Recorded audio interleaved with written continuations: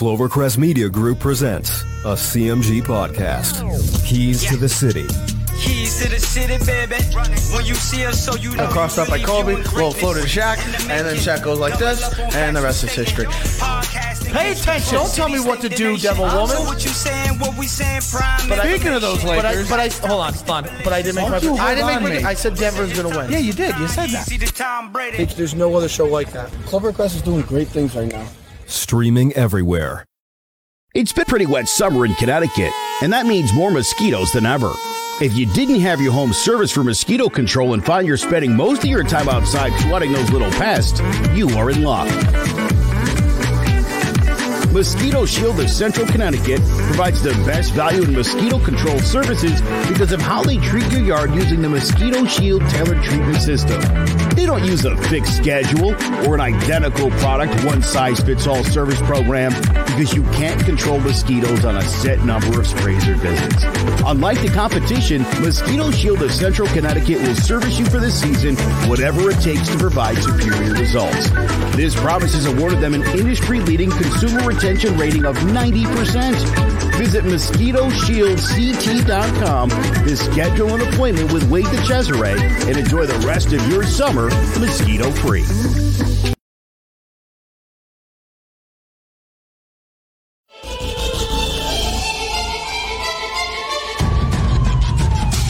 Throwing jabs, always full send. Here we go again. Jared, Joe, and Jay's Clovercrest, top three corner man, punching in with a puncher's chance. We find a way to win. The main event, locked it in every Saturday at 10. The overhand is out of hand when it comes to fisticuffs.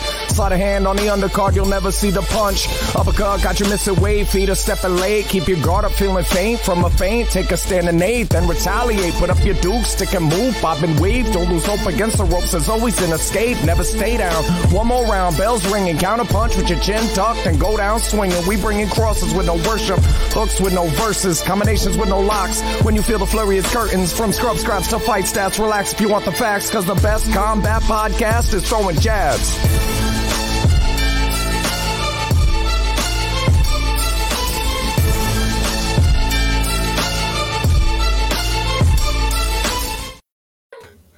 Hello, ladies and gentlemen. Welcome to the Throwing Jabs podcast, the number one combat sports podcast on the internet. I'm Big Jace, joined by Jared Jones and Joe Aguirre. We got a lot to talk about, big weekend in fights. But first, let's start off previewing last week. We had some big the week prior, we had a big fight in the boxing's lightweight division.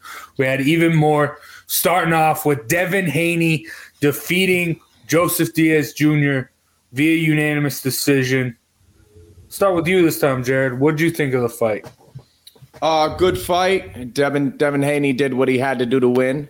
I think unlike our other guy there, he's not like decisively losing rounds on a regular basis to where you're worried about this guy in the future.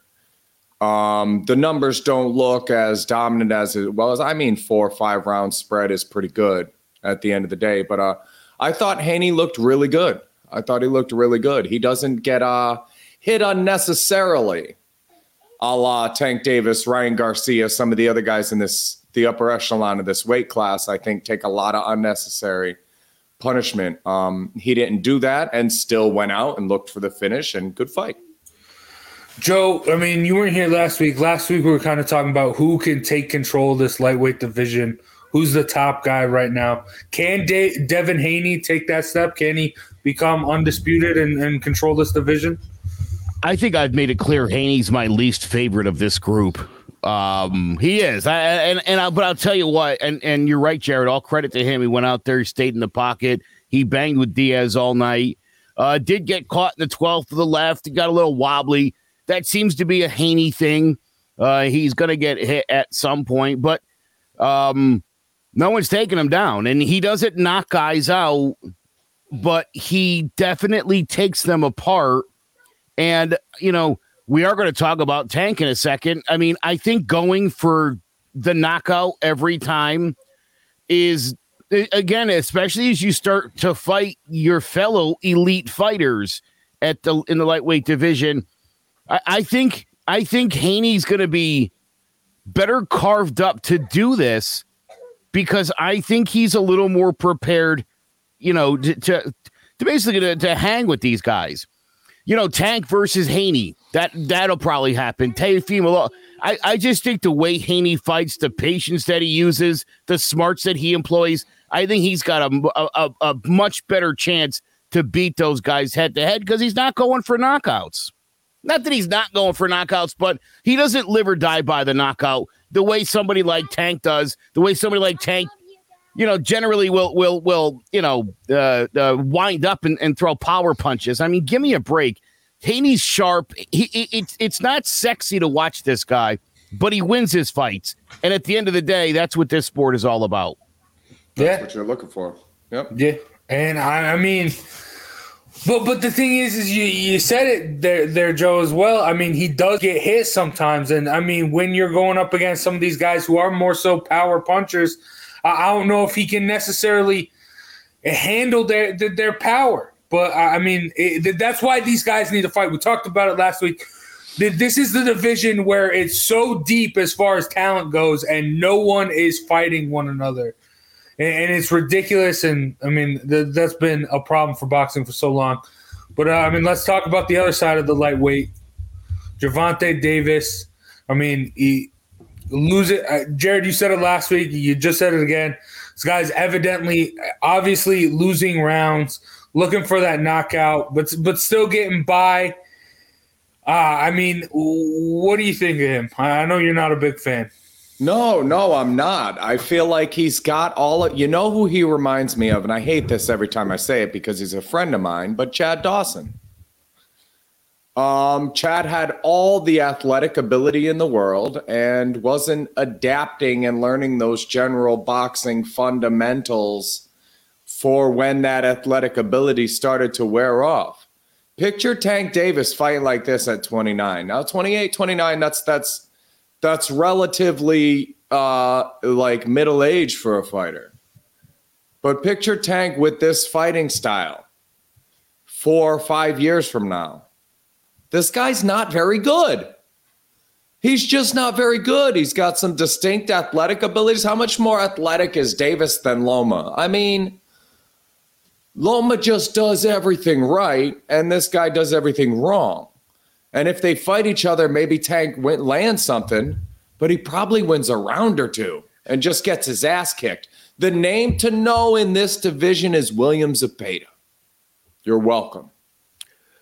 I thought Isaac Cruz was the bartender from the Love Boat.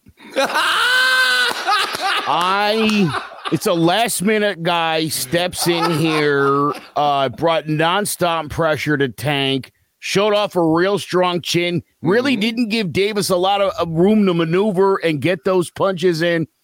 I think the best thing that happened for Tank, the 16-fight knockout streak ended.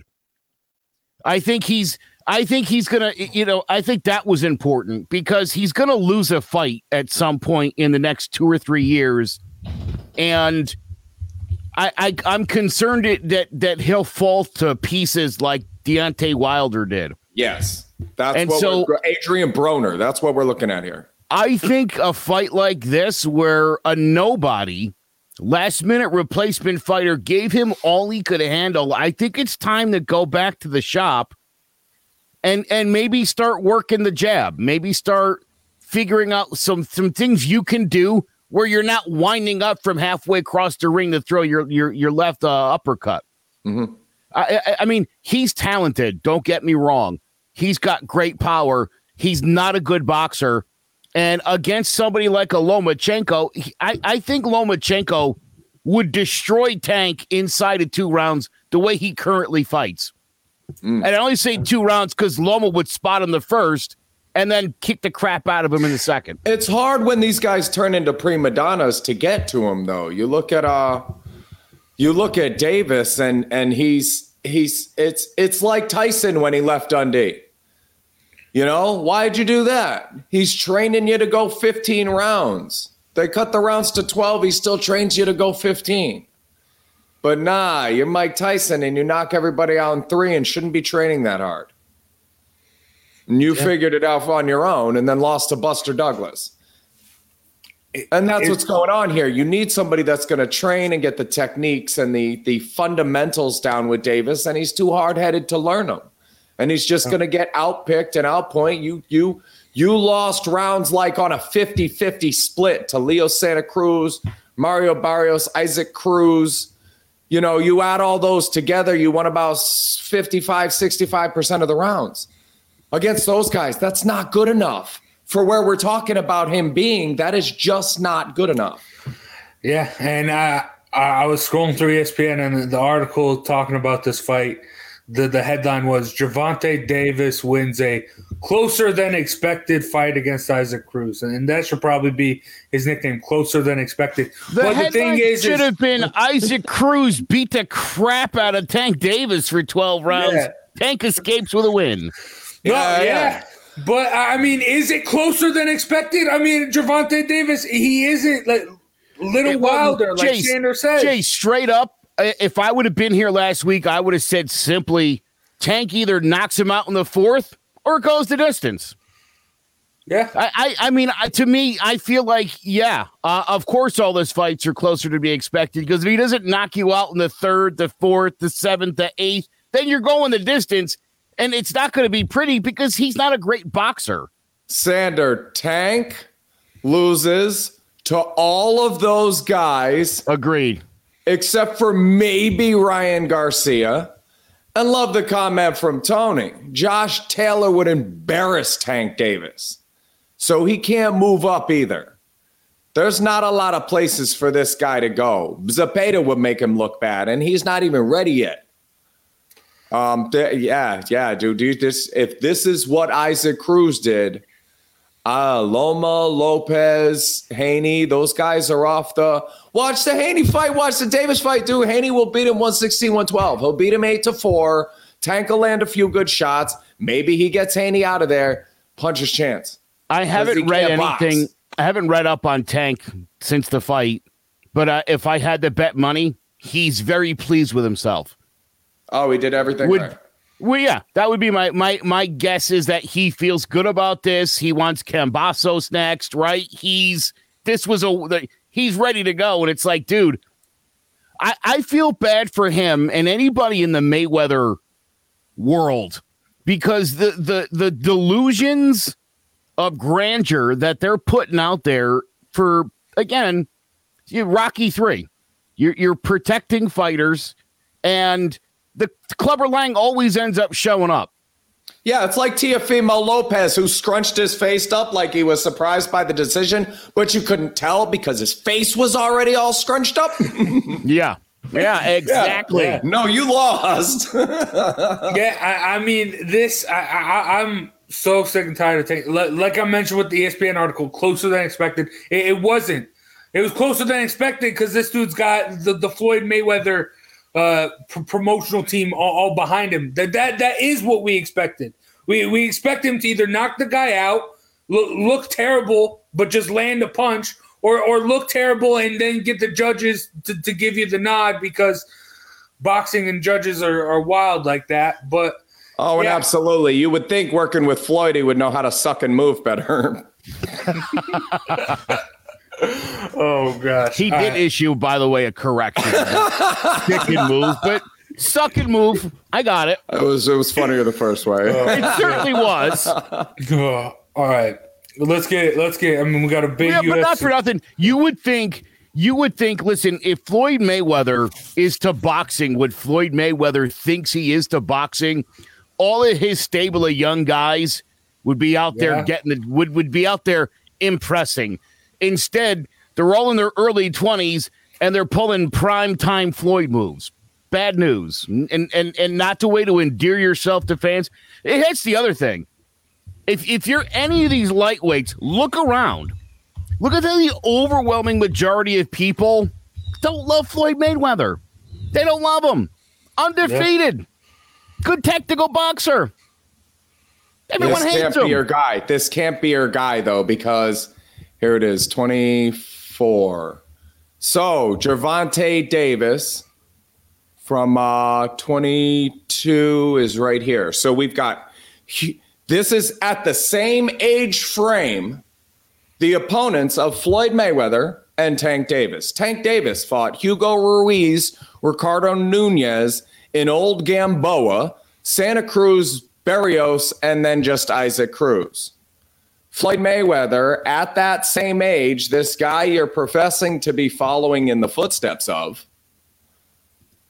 fought Diego Corrales, Carlos Hernandez, Jesus Chavez, Jose Luis Castillo twice, and DeMarcus Chop Chop Corley during that same section of his life.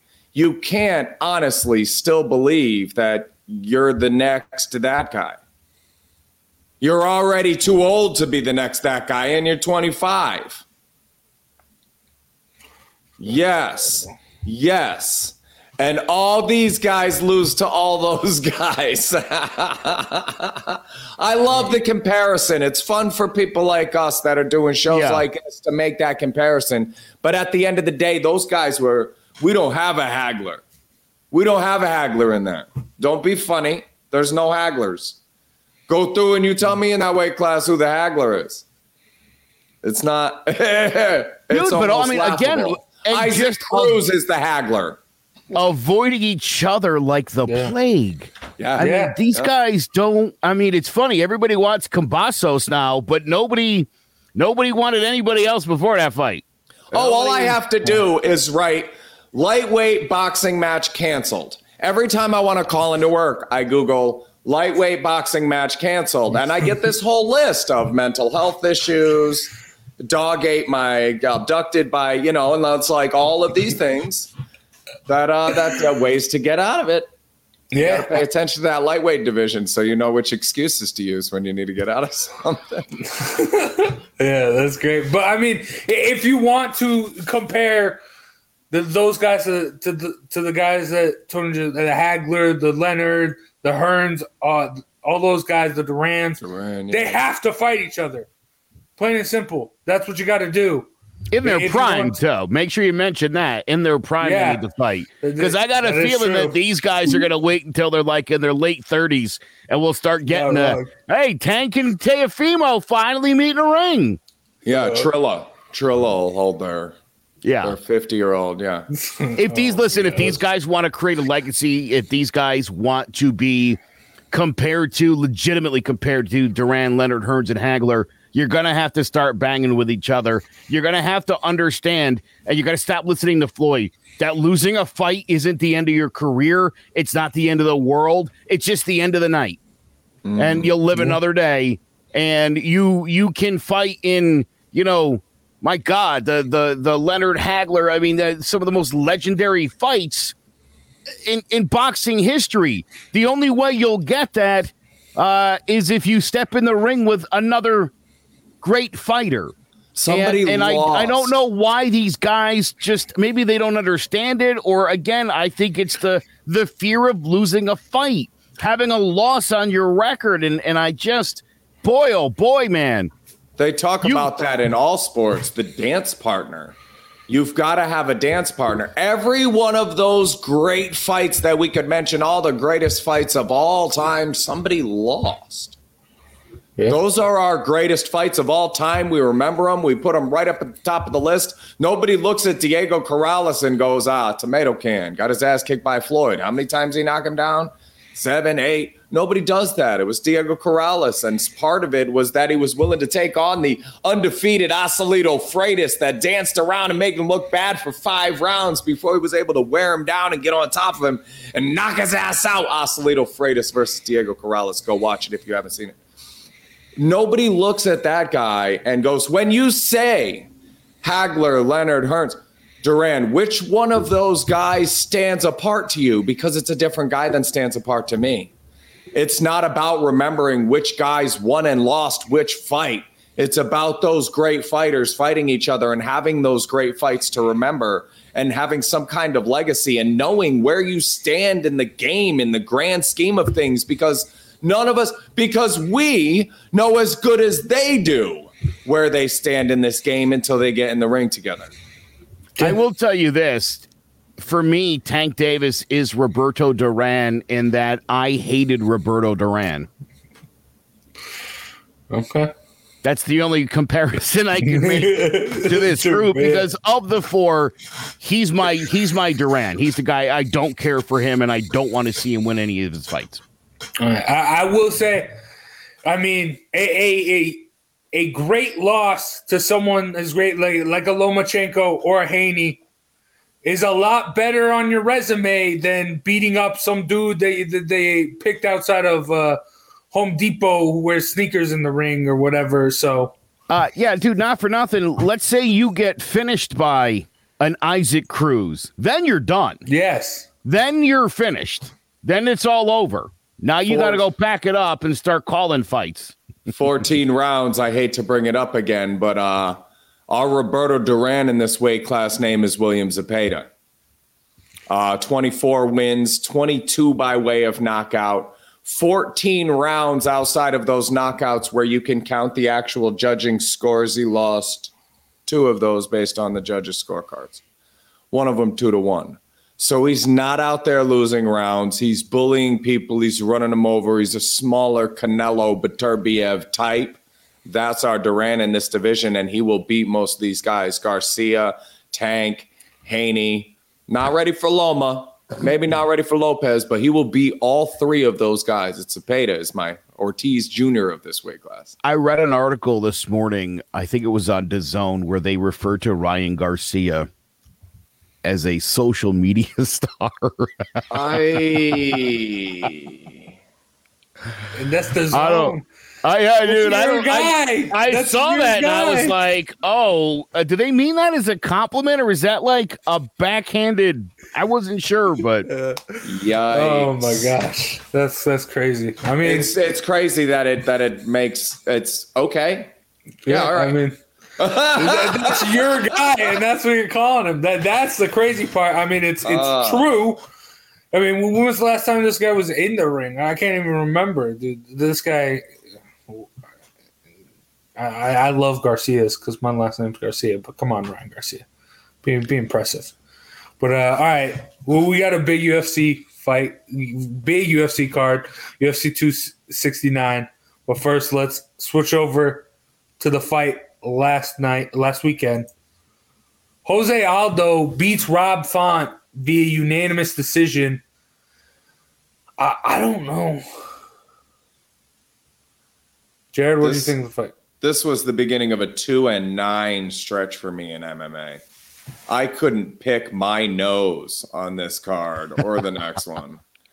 I had Font, thought he would be able to out-jab and outwork, and Aldo just looked bigger, stronger, more experienced. This was wild to watch. It's one of those fights that lets you know that you really can't tell. No matter how much attention you're paying and how much you think you know, you really can't tell what guys are going to show up that night. And Aldo didn't look a day over 26. So good fight, kid. Well done. Give him another title shot or wherever it is he goes next.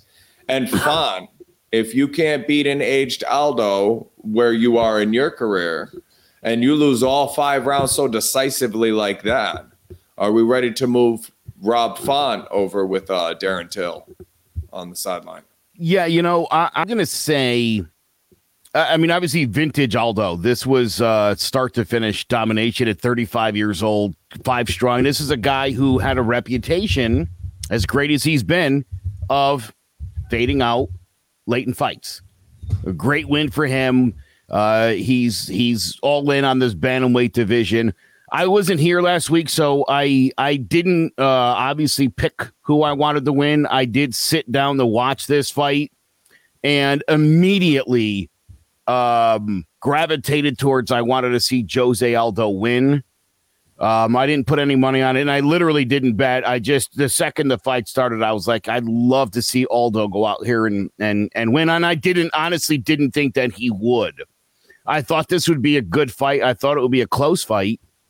But man, you're right about Rob Font. I want to say I'm almost willing to let this slide opinion wise on Font that I don't know. I can't. He didn't look great in this fight, and he'd been fighting so well. I don't know. I don't know. I don't know what it is. Yeah, I get that, Joe. I mean, I'm not necessarily. I mean, Aldo is one of the best in the game great. Ever. So I mean, to come out. I mean, I'm sure there was like a little bit of respect. That's why it wasn't normal Rob Font as well. I get it, but I will say last week I said if Jose Aldo wants to go back on a run here, I think take a little bit out of Glover Teixeira's book and get the fight to the ground. 9 minutes of control on the ground. I think that's what he has to do. I think if he does that, he can get into this bantamweight title picture and extend his career even longer. Because I liked before last week on the show. I mean, we talked about how Jose Aldo went away from his kicks because that was a big thing on this losing streak, on the big losing streak he had. He just turned into a boxer, not going into his kicks. And I understand he has had a lot of leg injuries and that stuff. So that's why he's been tentative with it. But, okay, if you're going to struggle with that, if you do have that in the back of your mind, your injuries with these kicks, just take it to the ground. You're a black belt. There is a skill gap. Like right now in that division, maybe Corey Sandhagen, maybe Aljamain Sterling could give him trouble on the ground. Maybe. But, I mean, Jose Aldo still, he's on another level as far as his ground game goes. I think if he does that, as we saw in this fight, almost 2 whole rounds of control time on the ground. So I think he can get back in the hunt there. But, I mean, I don't know. Get back in the hunt, but I will tell you this. Jose Aldo has a 0% chance of beating Peter Yan. Yeah. I would list it as literally 0. Yeah. I don't see any avenues where Aldo beats Yan. Like, literally none. None. No, yeah. I think... Wait, maybe if Yan slips on a banana peel, hits his head... Maybe otherwise, no chance. And that's unfortunate, but I think it speaks volumes about Yan. Yeah. I don't think Sterling, Dillashaw, and obviously Sandhagen obviously all can't beat Yan either. So that's no disrespect meant to Jose Aldo. I just don't think any of those guys has the tool in the toolbox necessary to beat Yan. But listen, for 35 and making a great run late in his career, for an all-time great like Aldo to do that, that's awesome. And I would love to see him bang out with all of those guys. Yeah, I mean, it would be great. I know we had Pride on here last week. He hates Aljamain Sterling because he's flaunting around with the belt. That would be the only way I see Aldo beating Yan, is if Yan beats himself and throws a illegal knee or something. But because I mean, that's the only way you can beat Peter Yan right now is if he beats himself. Because that man, I mean, like I said when he fought Corey Sandhagen, just like Aldo, they're at the top. They're fighting for the top of the bantamweight division. Peter Yan is fighting to be at the top of the pound-for-pound list. He's just a different type of fighter. So, and I was worried about that Sandhagen fight, you know? I mean, he's got the length. He's got the size. He's a very exciting fighter. And didn't matter at all. So, yeah. But awesome for Aldo, dude. I love Jose Aldo. You know, it's real quick before we move on. I've always asked the question why he didn't get a rematch with Conor. Yeah. I mean, he got slipped while landing a big right to Conor's head. I always thought, like, I don't know, man. If I was Jose Aldo, I'd be like, let's just run that back real quick. I feel like I can do a little bit better. Could do better than I just did there. That was not indicative of my talents. Yeah. But I mean, hate that happened to Jose Aldo. I still, to this day, I hate that. And I hate he never got any kind of retribution there. Yeah. I mean, but I hate that as well. But I mean, that's on Conor. I mean, look at what Conor has done since that fight. Yeah. He's fought 5 fights in 8 years since then. But still, because and you guys know my brother Tony and I are very passionate about, when you're the champion and you lose, if you fought well and you want to run it back, we both believe that should be your right. But the word champion's too abstract for that, Joe, right now. Oh, no, I get it. I'm just saying, again, dude, a big fight like Aldo and McGregor, he gets slipped like 10 seconds into the fight, 13 seconds in. Give him a rematch. Oh, I'd love to have watched them bang out 3, 4, 5 rounds. That would have been a kind of fight I would have enjoyed seeing. And I understand Conor was kind of doing his own thing at that point, but I don't know.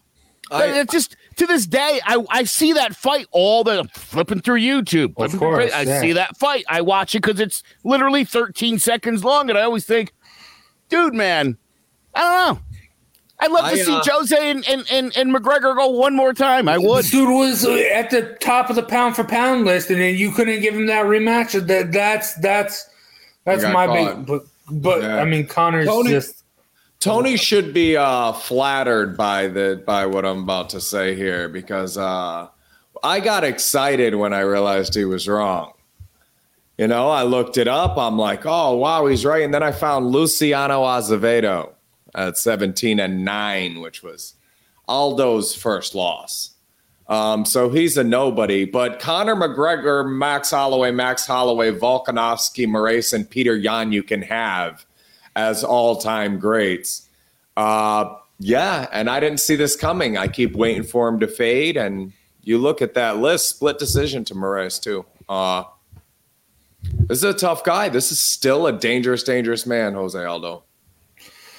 Yeah, I'm excited to see him fight those top guys, like him against Dillashaw. I was just thinking about Aldo Dillashaw. I love to watch that. I would love that. That's got to be the fight to make. But I'm excited. And let's stick with the UFC talk. We got a big card coming up, but first, let's hear a little word from our sponsors. We'll be right back. So, Jess, why did you become a realtor?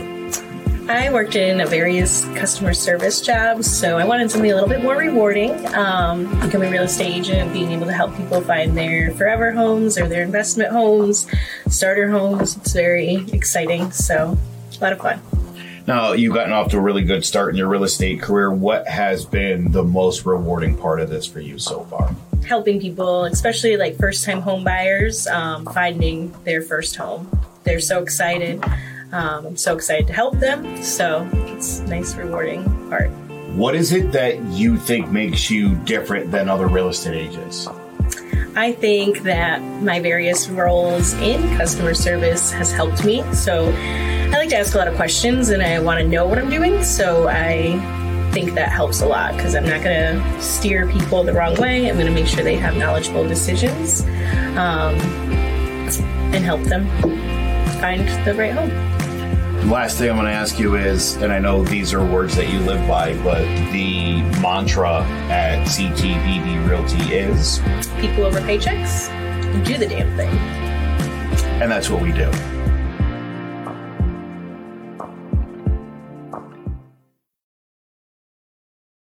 Saturday night at UFC 269, Oliveira versus Poirier.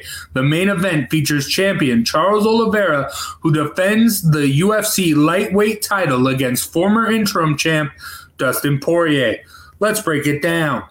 Dustin Poirier, 32 years old, he's 5'9" with a 72-inch reach and a record of 28-6-1 with 14 knockouts and 7 submissions.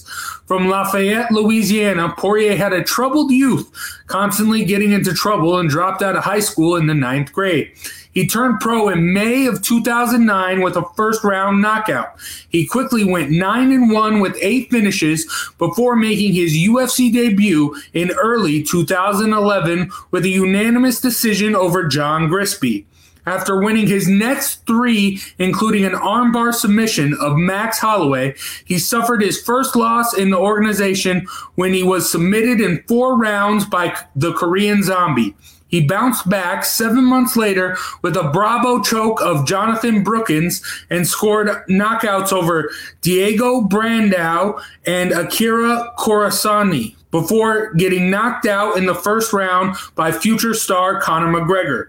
7 months later, he moved up to lightweight, scoring a first-round knockout over Carlos Ferreira, then going on a 4-fight winning streak before suffering a first-round knockout to Michael Johnson. After winning a brutal back-and-forth decision against Jim Miller, he took on Eddie Alvarez, with the fight being ruled a no contest as Alvarez landed 2 illegal knees on him. He returned with a third-round body triangle over Anthony Pettis and engaged in a hellacious slugfest with Justin Gaethje, sustaining heavy damage before catching him with a counter left cross, followed by a withering flurry to secure the 4th-round knockout. He followed that up with a second-round knockout of Eddie Alvarez and a unanimous decision over Max Holloway to become the interim lightweight champion. On September 7, 2019, he took on champion Khabib Nurmagomedov, losing to the all-time great via third-round rear naked choke. After defeating Dan Hooker by decision in a savage back-and-forth brawl, he took on old foe Conor McGregor in an eagerly anticipated rematch, inflicting heavy damage to his lead leg in the first round before catching him against the cage with a powerful right hook and finishing him with ground and pound. 6 months later, they had their rubber match, with the fight ending as a result of a freak accident when McGregor's tibia snapped at the end of the first round. One of the most well-rounded fighters in the sport, Poirier has some of the best boxing skills, footwork, and calf kicks in the game, and is also one of the most durable, often breaking his opponents down in savage wars of attrition. Charles Oliveira, 32 years old, he's 5'10" with a 74-inch reach and a record of 31-8-1 with 9 knockouts and 19 submissions. From Sao Paulo, Brazil, Oliveira started training in Brazilian Jiu-Jitsu at the age of 12 and won his first major title at 14. He turned pro on March 15, 2008 in the Predator Fight Club, winning the welterweight Grand Prix with 3 first-round stoppages. He then won his next 11 fights, 10 by stoppage, before suffering his first loss to a knee bar submission to Jim Miller at UFC 124. After a no contest due to an illegal knee with Nick Lentz, he was matched up with Cowboy Cerrone, getting dropped with a knee and then stopped by a vicious ground and pound. He bounced back the following year with 2 submissions, but was then knocked out by a brutal overhand right by Cub Swanson, and after a 10-month layoff, dropped a decision to Frankie Edgar. He came back 7 months later and went on a 4-fight win streak, including a unanimous decision over Jeremy Stevens and a guillotine choke of Nick Lentz, but then lost 4 of his next 6, including a TKO due to neck injury to Max Holloway. Back-to-back submissions to Anthony Pettis and Ricardo Lamas, and then a second-round knockout to Paul Felder, who blasted him out with a series of elbows. After taking some time off to rest himself, he went on a 7-fight win streak, all by stoppage, including submissions of Clay Guida, Jim Miller, and Kevin Lee, while scoring knockouts over Jared Gordon and Nick Lentz. In December 2020, he scored his most impressive victory to date, a comprehensive 3-round beating of former interim champion Tony Ferguson, in which he dominated from the beginning with both his stand-up and ground game. On May 15th, 2021, he took on former Bellator champion Michael Chandler, surviving a difficult first round that saw him dropped and out-wrestled before knocking Chandler out seconds into round 2 with a series of left hooks to become the undisputed lightweight champion. one of the most technically proficient Brazilian Jiu-Jitsu practitioners in the sport, Oliveira holds the UFC record for submissions at 14 and finishes at 17. He is able to control distance with his excellent jab and leg kicks and is one of the most dangerous grapplers in the game. Will Poirier be able to turn this into a dogfight and wear Oliveira down? Or will Dos Bronx be able to control the fight with his slick striking and world-class jiu-jitsu to prove that he is one of the pound-for-pound best in the world? Tune in Saturday night and let's find out. All right, Joe, who you got? Okay. I think that Charles Oliveira is incredibly disrespected by just about everybody. And the reason he is because of the reputation he earned. I just was watching a presser yesterday, and I think it was Justin Gaethje said he was picking Poirier to win the fight.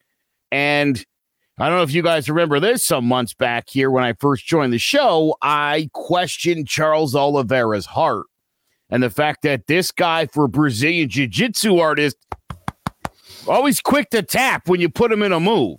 And I said I was really concerned about that. And then I turned his life around, or whatever it was that he did. I think it's unfortunate he's still facing those kind of questions. I really do. This guy has been, in his last 6-7 fights, he's been amazing. And he's shaken off some of those problems. That said, his biggest problem right now is that he's facing the best lightweight in the world. As soon as Khabib went bye-bye, Dustin Poirier, in my opinion, is the clear-cut number one lightweight on the planet. And I do think he's going to finish Charles Oliveira in this fight, probably late round 3, TKO. Ooh. Jared, I know you've been very high on Charles Oliveira. Yeah, man, I wish we could like to spin this back a year and put together a montage of the things we said about Charles Oliveira before that Tony Ferguson fight. But Decembers have been something else for Charles Oliveira. They really have. December 12th, tomorrow, December 12th of 2014, he won the Ultimate Fighter finale. December 19th, he beat Miles Jury coming off a loss of Max Holloway. Then he lost 3 out of the first 4. The third one was Paul Felder on 12/2/2017. That was the one that caused this turnaround you're talking about. December 15th, beat Jim Miller in what was, by my quick math here, just realizing that this could be a thing, third on the list of most fights between the two fighters. Beat Jim Miller again in December. And then a year ago tomorrow, Tony Ferguson. And I think he beats Dustin Poirier. I just can't get off the train now. I can't. I understand that. He's going to knock you off the train. Don't sweat it. Oh, so most bouts between two fighters, UFC history. Best I can come up with is 59. You guys know who was in that fight? Any guesses? 59 bouts between fighters. Between the two fighters in the fight in the UFC. 59 Frankie Edgar, UFC Jose fights. Aldo. It's Jim Miller, Clay Guida. Oh, nice. Oh, jeez. Second on that list, by my quick math, I didn't look it up directly. I did most bouts and then did the math. With 54, Charles Oliveira versus Dustin Poirier. 54 UFC fights between these two guys.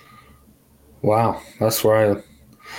Dude, I've been against Oliveira. I've been one of those people who hasn't given him the credit he deserves. And after that last fight, after him getting the belt, I show him respect. I'll give him the respect. He has the record, most finishes, most submissions. I'll give him the respect. But like I've said, The real best lightweight is Dustin Poirier. I don't blame him for going after Conor, getting the money, getting the bag. But now he's coming for the belt he should have gotten a year ago. Styles make fights, though. Isn't Oliveira one of the only ones in the weight class dynamic enough to give Poirier problems? Yes, definitely. Yes. That's why he's the champ. Yeah, but I just think Poirier's ground game, I think, is very underrated. I think he'll be able to find ways to. Ready? Conor, Dan Hooker, but when he was still good. Max Holloway, Eddie Alvarez, Justin Gaethje, Anthony Pettis. Those are the guys he's beaten in since 2017. Those are all of his wins. His one loss was to Khabib. That's who he's been fighting. I said when he went into both McGregor fights, what I tell you guys, Conor has not been fighting. This guy has been fighting the best in the world. He only fights the best in the world. And when I say he only fights, I mean the best lightweight MMA fighters. Those are the only people he's been focused on. He's dispatched everybody. And again, I want to be really clear here. I think Charles Oliveira deserves all the respect in the world, and I think no one's been a bigger pusher of that theory than Dustin Poirier, who doesn't like the fact that Charles Oliveira seems to be getting dismissed despite the fact that he holds the gold. Charles Oliveira could definitely win this fight. This will be a better fight than either of the McGregor fights. I can tell you that. 100%. This is going to be competitive. I think Oliveira's going to get off to a great start. I think it might even look like Oliveira's going to finish him in round 1. Mark my words. Poirier battles back, TKO in 3. It's going to be a war. This could be, I think, a fight of the year. Yes. Oh, yeah. 100%. A lot of potential in this fight, for sure. But I will say, I don't think maybe I can't see Charles Oliveira getting close to finishing Poirier. I can see him landing a couple great shots, but Poirier's just too tough. I think he's get him in a guillotine, lock it in. You're like, he got him. It's over. But I think happen, and he'll pull his head out of there, and he'll come back and win. Dustin Poirier's ground game, I think, is very, very underrated. His Brazilian Jiu-Jitsu game in particular. I think he has the right ability to defend against Charles Oliveira. I mean, I understand Charles Oliveira is a different breed, and maybe he can put him in something for a second, but I trust Dustin Poirier's ground game to get out of it and get safe. But I just think on the feet, I just think Dustin Poirier, he's just too much. It's going to be too much. I think he's going to overwhelm him, and he's just way too powerful for Charles Oliveira. I see Dustin Poirier just dominating this fight. Yeah, I like the war. It's going to be a great fight. I love the prediction for fight of the year because it definitely has that potential. But I'm going to say 3 rounds, Dustin Poirier. We'll only need 3 rounds to get it done. I don't like Oliveira by decision, so I have to take him by stoppage. I'll take that same 3rd round you guys took, but the other way. You think he's going to... Oh, yeah. I think we could get to a point where the first round is all. I mean, if I'm joeing in, trying to call each step, Oliveira kind of edges out the first round. He's more dynamic. His striking's a little more. Justin Poirier tries to push it on him. 2nd round, 3rd round, he's coming after him. And wins the 2nd round. And then as Oliveira's realizing, if we do this for 5 rounds, he's just going to win 4-1. He'll then start to bury the tank toward the second half of the 3rd round, thinking, I got to change the tide here. And then when he does that, he'll end up with the submission. Okay. All right. I will say, for me, hedging my bets a little bit, the only way Charles Oliveira wins in my book is with a leg lock. I think Dustin Poirier is good enough on the ground to defend against the chokes, defend against an armbar or a Kimura. But, I mean, leg locks are different, and Charles Oliveira is great with the legs.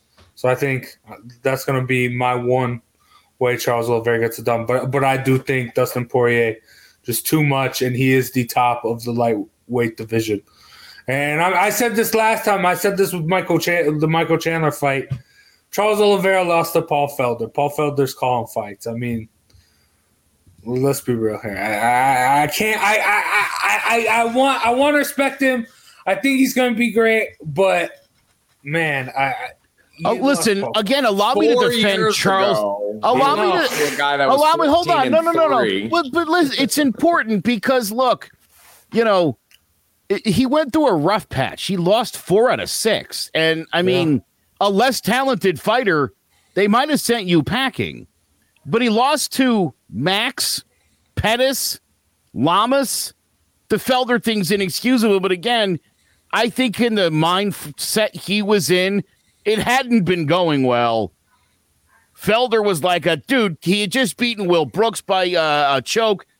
Go ahead and take out Felder. I believe it was a replacement fight anyway. Yeah. That was a rough patch. Because otherwise in his career, he's lost to Jim Miller, Donald Cerrone, Cub Swanson, and Frankie Edgar. So you take out the Felder and maybe Ricardo Lamas, you could say the same thing Tony said before about Jose Aldo. Only lost to the best. Hey, now let's go back. No shame in that. Go into that a little bit. Let's say we're dealing with a height of the game, like adjust to your react to the lights type of guy. Who late replacement, guy I'm going to beat. This is not really, he doesn't get up for the fight as much as he should have and gets beat by a hungry guy that was staying ready 100% of the time. All right, that happens. You think he's not going to get up for this fight, you got another thing coming.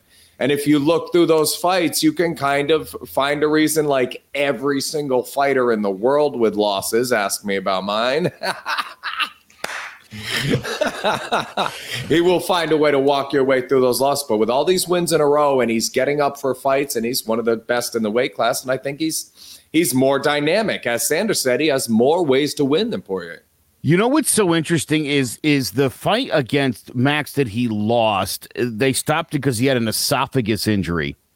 He wins his next fight by guillotine and then loses his next 2 by guillotine and then beats Will Brooks by guillotine. So I feel like, and again, talking about the quick tapping, I think the injury to the throat was probably worse than people. And maybe Charles has never really talked about how much of a problem that was. But how do you know that and continually question his heart? Well, that's why I'm trying to explain this now, because again, as I deep dive this and I'm looking and I'm like, boy, right after that, all of his fights are like literally all guillotines, either him or the other person, and it's like people must have known, like, go for the throat. It's sensitive. He'll tap quick, because they were trying to throw it on him, and then he was trying to throw it on them to get himself out of there quicker. And now that whatever that was is gone, that doesn't seem to be an issue for him anymore. And it's been more, 4 of his last 5 wins have been TKOs or knockouts. So this is a better Charles Oliveira, Jared, is what I'm saying. Yeah, he's won 10. He's won 10 in a row in the last 10. Poirier lost to Nurmagomedov and was knocked out 10 fights ago by Michael Johnson in the first round. Well, Kevin Lee, Jared Gordon, Nick Lentz. I mean, calm down. They're both not like. They're both good lists. It's a decent list. It pales in comparison. There's 2 losses on one of them. It pales in comparison to what Dustin Poirier has done and who he's been fighting since 2017. It does. This is a great resume. And in most fights, you'd look at it and be like, oh, Oliveira's been killing everybody. To look at who Poirier's been fighting, it's like, oh, no, that guy really is the exception of Khabib. But Khabib would destroy Oliveira just the same. He could probably beat them both at the same time. Yeah. Speaking of Khabib, I got to bring this up, Sander. Well, yeah, but this is different. Oh, Oliveira, come on, dude. Oliveira's a technical. Oliveira is a technical jiu-jitsu practitioner. He sets up with his jiu-jitsu. Khabib pounds the crap out of you till you wants to quit, and then he puts it in. How did any fighter ever do defending the choke against Khabib? I watched this fight too yesterday. I mean, Conor didn't even. Khabib didn't even have he wasn't even on his neck. He was on the chin, and that Irish bastard quit. Yeah. You kidding me? Yeah, dude. Come on. Khabib's on another planet. The technical skills that guy employs is why he's so good. He's always in the right place. His body positioning is always where it needs to be. He doesn't make mistakes. That's why you can't get away from or escape Khabib. Everybody else in this sport is a little bit sloppy compared to Khabib. Yeah. That's the nicest way I can say this. They're always a little sloppy. Soon as he gets past my jab, if I can, I'm tapping. All right. Oh gosh. I mean, that's the main event. But I mean, we got some great card.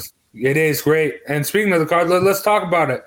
Well, we're giving you a double dose of fight of the night this week because we got a great UFC fights and great boxing fights. But before we move on to boxing, Joe, what's your fight of the night in the UFC tonight? Ooh, man, there's so many good ones. Jeez. This card is so deep. I don't know. I mean, I could go on about this card forever, probably. No? Do you want me to do that? Yeah. Ryan Hall by heel hook. Ryan Hall by heel hook. Okay. I like that. What else you got? Throw that in there.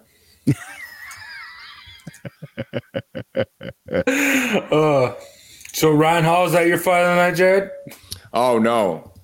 I was just throwing that in there. What's your fight of the night? This is a tough call because there's a lot of good fights on here, but I like Dominic Cruz and Pedro Munoz. I think that's going to be a hell of a fight. And there's some big guys here. Andre Muniz and Eric Anders. It's going to be a good fight. Blanchfield, Miranda Maverick, I think is really good. She's fighting Erin Blanchfield. Ought to be a really good fight. And look for an upset. Jillian Robertson gets upset. By Priscilla Cachoeira. I love that fight. Yes, sir. Cachoeira for the upset there. And Ryan Hall by heel hook. Boxing is easier for me. I've got Well, don't wait. Save it, Jared. We'll get to that. Okay. Don't worry. All right. Yeah, we're still going there. There's so many great fights. There's so many. But for me, Sean O'Malley's great. I love watching him fight. Him against Raul and Paiva. I think that should be great. Kai Kara France against Cody Garbrandt. This Kai Kara France kid is a beast. And Cody Garbrandt struggled. I think Kai Kara France gives Cody Garbrandt even more trouble. But, I mean, I'm a sizist when it comes to combat sports. Augusto Sakai versus Tai Tuivasa. Tai Tuivasa is one of my favorite that's fighters. Right. Yeah, dude. That's only heavyweight with a flying knee knockout is Tai Tuivasa. Give me the heavyweights. And I don't know what the under is on that, but someone's going to sleep. Someone's going to sleep in that fight. So, yeah. But, all right, let us go to boxing. We got a big fight. I mean, still in the lightweight. Lightweight's been showing out this past 3 weeks now. But now we got he's got the loss, but he's still, in my opinion, the lightweight GOAT right now. Lomachenko versus Richie Kami. Joe's going to break it down for us. Vasily Lomachenko takes on Richard Comey on Saturday night at Madison Square Garden in New York City in a 12-round lightweight division showdown. Let's break it down. Richard Comey is 34 years old. He's 5'8" with a 71-inch reach and a record of 30-3 with 27 knockouts. From Accra, Ghana, Comey, a natural athlete, grew up in abject poverty, originally taking up kickboxing before settling into his current profession. And after a brief 12-fight amateur career, he made his pro debut in February of 2011 with a second-round knockout. After amassing a record of 17-0 with all wins coming by knockout, he defeated Gary Buckland by decision in London to win the Commonwealth lightweight title in June of 2014. He then won 5 of his next 6 by knockout before challenging Robert Easter for the vacant IBF lightweight title, coming out to a fast start but ultimately losing by a close split decision. After dropping another split decision to Russia's Denis Shafikov, he bounced back, winning his next 3 2 by stoppage before blowing out Isa Chianev in 2 rounds to claim the IBF belt in his second attempt. For his first defense, he took on former WBO champion Ray Beltran, putting on a dominant performance and dropping him 4 times before the referee called a halt to the action in the 8th round. In his next fight, he faced rising star Teofimo Lopez, getting dropped by a powerful counter right cross in the second round and beating the count before another flurry by Lopez prompted the referee to stop the fight. He came back 2 months later, overwhelming Jackson Martinez and knocking him out with a thunderous right cross. An aggressive pressure fighter, Comey has an excellent jab that he uses to set up his powerful right cross and likes to wear his opponents down with a brutal body attack. Vasily Lomachenko is 33 years old. He's 5'7", with a 66.5-inch reach and a record of 15-2 with 11 knockouts. From Bihorod, Ukraine, Lomachenko took up boxing at the age of 5, learning under the tutelage of his father, Anatoly. As part of his training, he was enrolled in gymnastics and Ukrainian folk dancing to perfect his balance and footwork. In 2004, he embarked on the most illustrious amateur career in boxing history, amassing a record of 396-1 and winning a myriad of world amateur titles, culminating in gold medals at the 2008 and 2012 Olympics. He turned pro in 2013 with a 4th-round knockout of Jose Ramirez. In his second fight, he attempted to break the record for shortest run to a world title by challenging veteran Orlando Salido for the WBO featherweight belt. However, Salido came in at the welterweight limit and continuously fouled Lomachenko, who was unable to mount a serious offense, eventually losing by split decision. Due to Salido missing weight, the belt was left vacant, and on June 21st, 2014, Lomachenko defeated Gary Russell Jr. to become champion in his 3rd fight. He defended the title 3 times, and in 2016, broke the record for shortest run to 2 titles when he knocked out WBO super featherweight champion Rocky Martinez with a brutal left uppercut right hook combination. He defended that belt 4 times against such renowned fighters as Nicholas Walters and Guillermo Rigondeaux, dominating them from start to finish and making them quit in their corners between rounds. In May of 2018, he won a world title in his 3rd weight division when he moved up to lightweight to challenge WBA champion Jorge Linares. Despite getting dropped in the 6th round, Lomachenko steadily gained momentum as the fight progressed, breaking Linares down and stopping him with a vicious liver shot. 7 months later, he picked up the WBO belt with a dominant victory over Jose Pedraza and followed that up with a brutal 1-punch knockout of Anthony Crolla and a unanimous decision win over fellow Olympian Luke Campbell. After a 14-month layoff, he took on the newly crowned IBF champion Teofimo Lopez, and in a surprising upset, lost the first half of the fight and the 12th round to drop a unanimous decision. On June 26, 2021, he returned against Masahashi Nakatani, putting on a vintage performance and dropping him twice en route to a 9th-round stoppage. One of the finest tacticians in the sport, Lomachenko possesses blinding hand speed, exceptional timing and defense, as well as the best footwork and ring IQ in boxing. Will the devastating power and relentless pressure of Colby be enough to overpower Lomachenko? Or will the creativity and speed of Loma prove that he still belongs at the top of the pound-for-pound rankings? Tune in Saturday night to Lomachenko versus Comey, and let's find out. I mean, we just talked a lot about, the past 2 weeks, we've talked a lot about the lightweight division. And Teofimo Lopez, now Kambosos, now Haney, Gervonta Davis.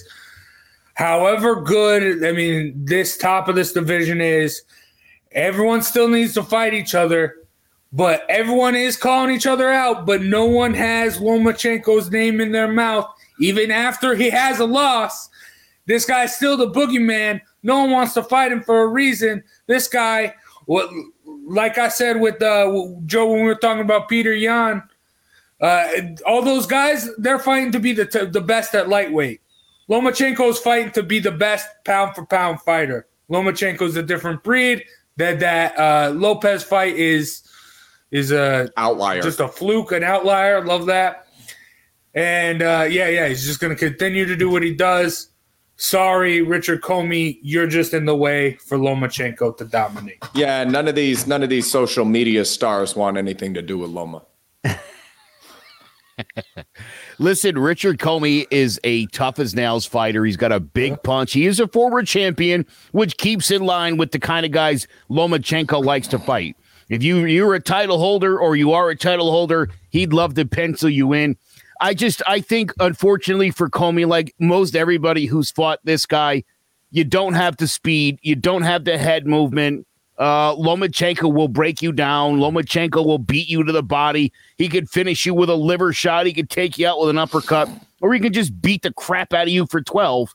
Whatever you prefer. The Lopez fight is unfortunate. Maybe Lomachenko's arrogance or confidence is maybe the number one thing that hurts him. That might be this guy's only flaw, is that he knows he's as good as he is. And so he can. And I think I want to say maybe Bud Crawford falls into this category a little bit, where they don't fight with that urgency in round one. It's more of a feeling out process. I'll figure out what you're doing. I'll make my adjustments and I'll finish you. And look, they've both done that with great success. Sans the Lopez fight. I got to get on my boy Sander. You care if I cut in here, Joe? Yeah, no, please do. 396-1. That's Loma's amateur record. He avenged that loss. Twice he beat that guy. So he's now fought 414 times in his life and lost 3 fights. Now, the answer to this is a little saying I've used so many times in the past. I never think it really got the recognition it deserves, but the guy you want your kid to watch. Now, when I say the one you want your kid to watch, we'd all like to sit with our kid and watch a Justin Gaethje fight because if it's exciting. But if your kid is learning to fight, Justin Gaethje is the last person you want to sit and go through strategizing with. This is the best and most technically sound boxer of my lifetime. The best feet, the best distancing, the best movement. Loma is the one you want your kid to watch. The female version of this is Katie Taylor. Absolutely, yeah. Had to know that was coming. But they're 33 and 35. So for me, it's kind of, we're getting into that sad time of here is the greatest you are going to get to watch in your lifetime. If you're learning how to box, these are the two you want to be watching, Katie Taylor and Loma. And they're edging toward the end of their career. And I wish some of these other guys would give Loma a fight. Why are you guys fighting a week, 2 weeks away from each other and fighting other guys that aren't on that list? And you're right. Nobody wants Loma. Nobody wants Bud. Errol Spence put on 7 pounds on popcorn and pretzel rods during the fight to get up to weight so he wouldn't have to fight Bud Crawford on his way out of the gym, put on water weight. Loma, yes. Yeah. Pound for pound, yes, Loma. Because if you somehow could suck the other 8 pounds out of Lopez, Loma to slap the hell out of him 9-10 of those rounds.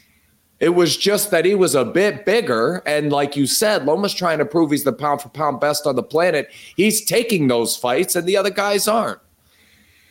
Yeah. Tony just commented 90s Roy Jones and Lomachenko are the 2 best fighters I've seen in my lifetime. I would 100% go with that. Roy Jones Jr. Is my GOAT. I think that guy before the last few fights of his career was the best. A better boxer technically than Loma. Yeah. No. Yeah. More athletically gifted. No. Yeah, no, I didn't. Those were your words. I did not say that. No, I'm asking you. No. Oh, I didn't. Roy Jones was a more technically sound fighter. I don't think there's ever been. Because I'm giving Andre Ward the edge over Roy Jones when it comes to boxing. Yeah, I would. I mean, as far as dominating a fight as far as ring IQ, knowing what to do, the ability to not get hit, those are, again, it's two guys that play chess and their opponents are banging around on the checkerboard. The ones you want your kids to watch. Correct. Because you don't want your kids taking damage. That's why I say that, because you put your kid in that position. You're thinking, I want somebody who's great, who's going to win, but I don't want somebody taking a lot of damage. They're going to have to be real skillful with the end. These are the guys you want your kids watching because they don't take punches. They dominate with other stuff. Yeah. And what's the girl that just did that? I said by jab with the distancing. She's Marina Rodriguez, yeah.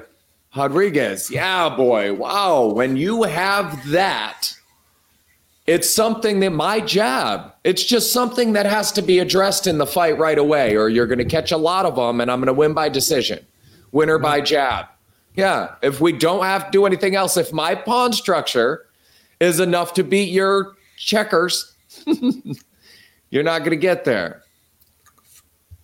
Again, right? This is, I think, when you're in elite creative for his peers. You're always, you know what I mean? Like you're where you're supposed to be, and they're walking into it.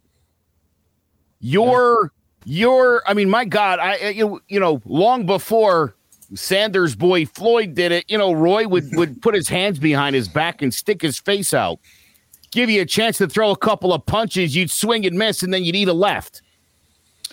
That was fun. I have a rap verse you're reminding me about, and I don't remember it word for word, so I'm not going to do it. But it's the metaphor is about like running across the tops of people's heads. Like I'm that high above the rest of that I'm running across the top people's heads. So that, and it's if you're head and shoulders above the rest, I'm just stumbling. Oh, that's hilarious. Is the line. Yeah. So when that's Roy. You could be head and shoulders above the rest. And maybe he stumbles a little bit, but he's that far above that if you're above, it's just a bump in the road. I'm jogging on.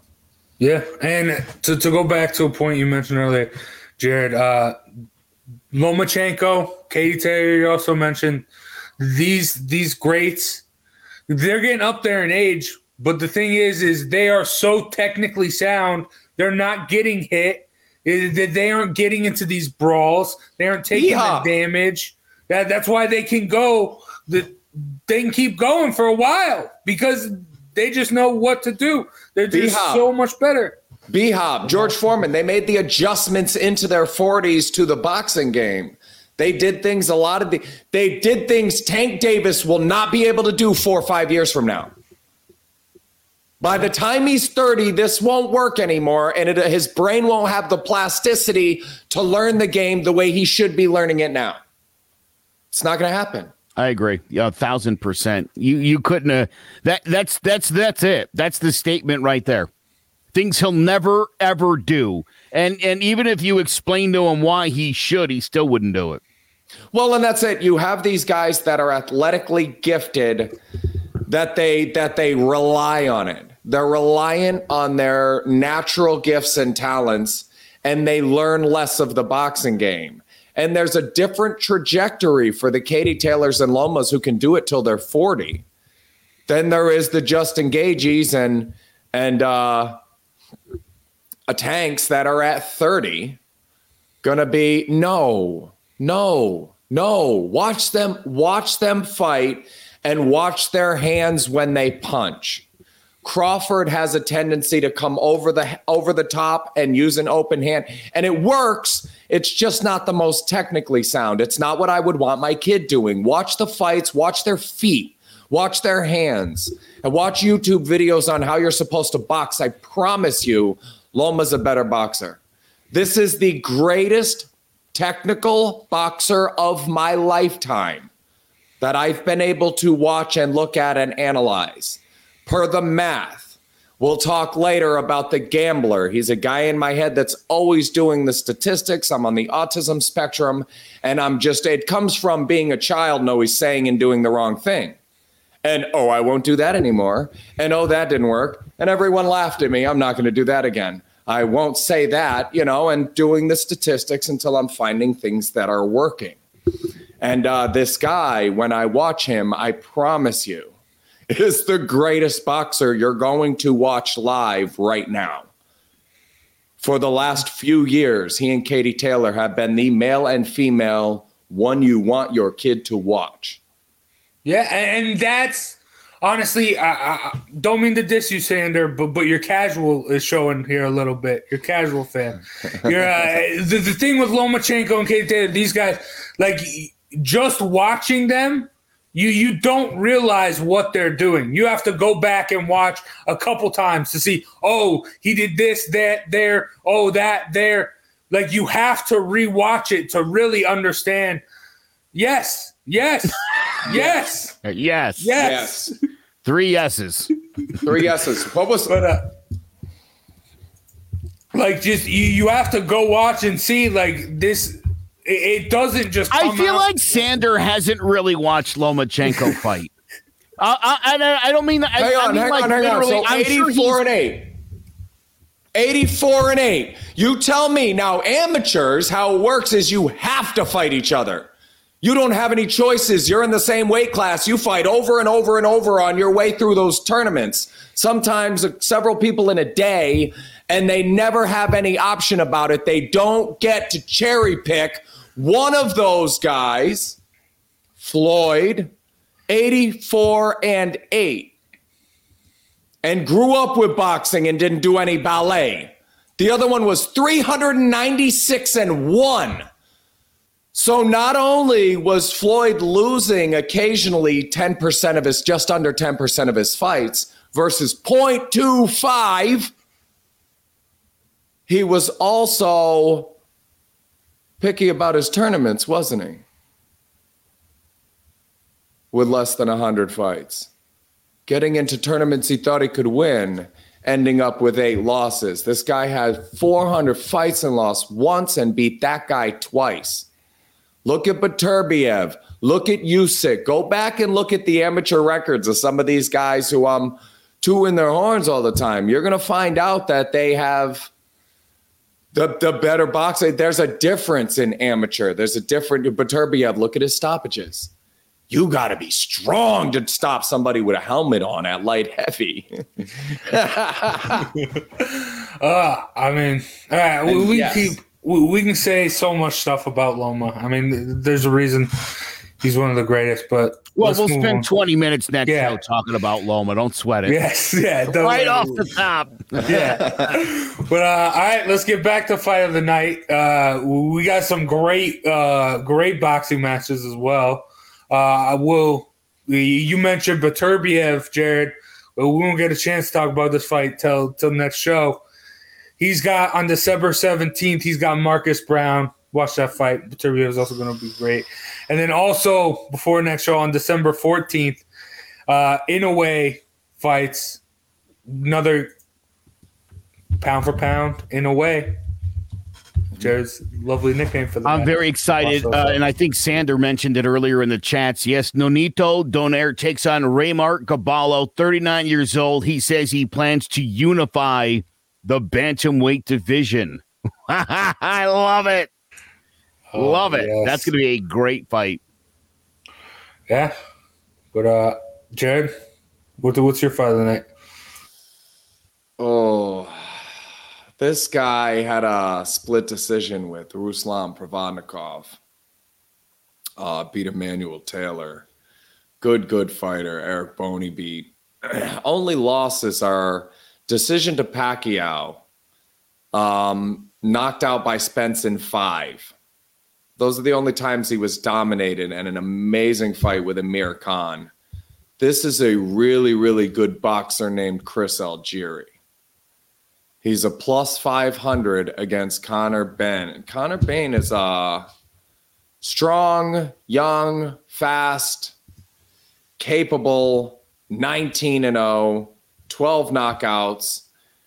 Losing a few rounds here and there. He beat Formella. He beat Adrian Granados was his last fight. Good fighter. Lost 2 or 3 rounds to Granados, I thought. And Algieri, while he's old, has always put on a good show, and in most of his fights done better than you expected. If he does any better than you expect here, he's gonna give this young kid everything he can handle. Good. Oh, true.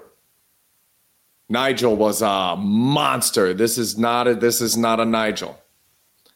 True.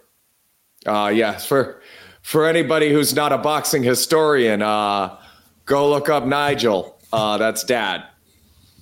And absolutely, Nigel was a killer. And Conor is not there, and Algieri is a major step up for him from Granados, I think. So BoxRec has them at 6-47. So he's fighting a guy 6 times better than the guy he just lost rounds against. Chris Algieri has a shot to win this fight. I don't think he will, but fight of the night, I'm gonna tune in for sure. Algieri, being good fight. All right, my fight of the night. We talked about her a little bit. Katie Taylor versus Firuza Sharapova. Katie Taylor, the GOAT, the greatest. I actually, Shakur Stevenson, I tweeted at him earlier this week. Let me pull it up real quick on my phone here. Someone said, Lukey Boxing, whatever that is. Katie Taylor has transformed women's boxing. Shakur Stevenson quote tweeted that, put a asterisk, said Clarissa Shields. Clarissa Shields is scared of Savannah Marshall. That's why she went to MMA. Katie Taylor just keeps continuing her reign as the queen of boxing. My man. Let's go. It's got 4 likes. Go like that. Go. Let's get on Shakur Stevenson's back. Let's go. Come on, guys. But all right, yeah. Katie Taylor, beast. And I mean, shame on us for not mentioning it before. You got another female GOAT in the UFC fight tonight in Amanda Nunes versus Juliana Pena. Both of them take care of business, continue to their top as the queens of their respective sports. So, yeah, make sure you look out for those. But, all right, Jared, talking about the gambler, talking about the odds for everything. Let's give us your puncher's chance. This is a 3-way parlay. I love that Sonny Edwards number down at the bottom. This guy is phenomenal. He doesn't have the power I'd like him to have, but he's young yet and may develop it. Those other 2 guys, Kurbanov and Abduka Kakarov, both do have power, will be straightforward fights. Probably take the under on those top 2 and the over on that last one, but love the minus 300 of Sonny Edwards numbers. I think it dropped to 280. This is that's a good bet. Sonny Edwards, likely by decision, doesn't have the power, but parlay all 3 of these, and it turns into even money. All right. But that's gonna do it with the fights for today. Thank you, Joe and Jared, for joining me, talking about those great UFC card. Great boxing matches, even great boxing throughout the week. So make sure you stay tuned. Make sure you watch those. Make sure you enjoy them. And big shout out to CTBB Realty Mosquito Shield for sponsoring today's episode. Make sure you go hit them up and help them out. But and big shout out to ClovercrestMedia.com for sponsoring today's episode.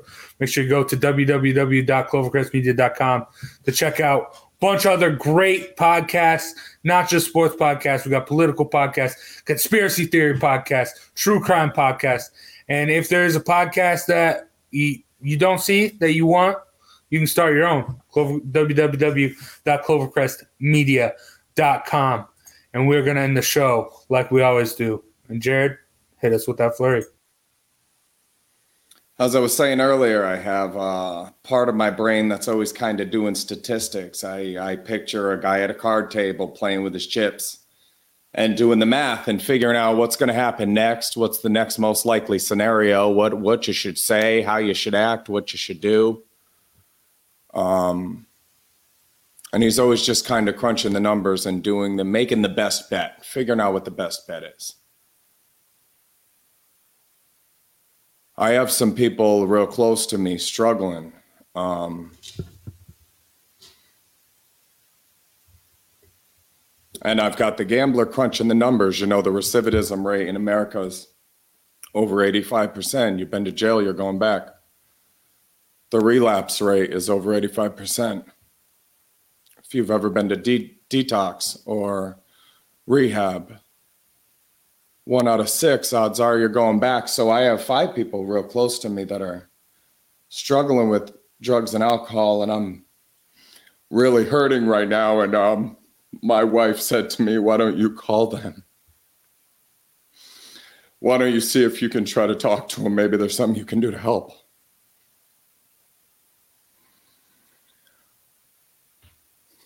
And I'd love to believe that's true.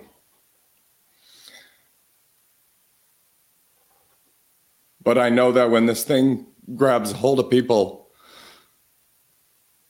there's nothing you can do until they reach out of the fire except for burn yourself.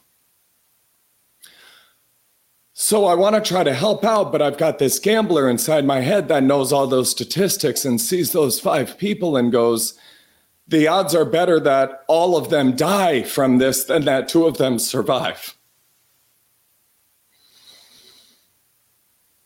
I'm not throwing my chips at plus 850.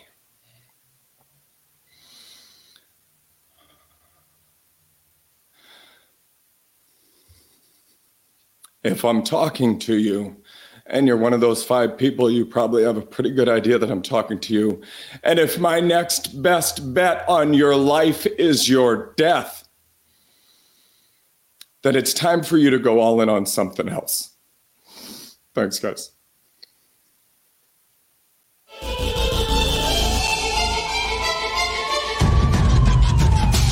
Throwing jabs, always full send. Here we go again. Jared, Joe, and Jay's Clovercrest, top 3 corner man, punching in with a puncher's chance. We find a way to win. The main event, locked it in every Saturday at 10. The overhand is out of hand when it comes to fisticuffs. Slide a hand on the undercard, you'll never see the punch. Uppercut, got you missing weight, feet are stepping late. Keep your guard up, feeling faint from a feint. Take a stand and eight, then retaliate. Put up your duke, stick and move, bob and wave. Don't lose hope against the ropes, there's always an escape. Never stay down. One more round, bells ringing, counter punch with your chin tucked and go down swinging. We bring in crosses with no worship, hooks with no verses, combinations with no locks. When you feel the flurry of curtains, from scrub scraps to fight stats, relax if you want the facts, cause the best combat podcast is Throwing Jabs.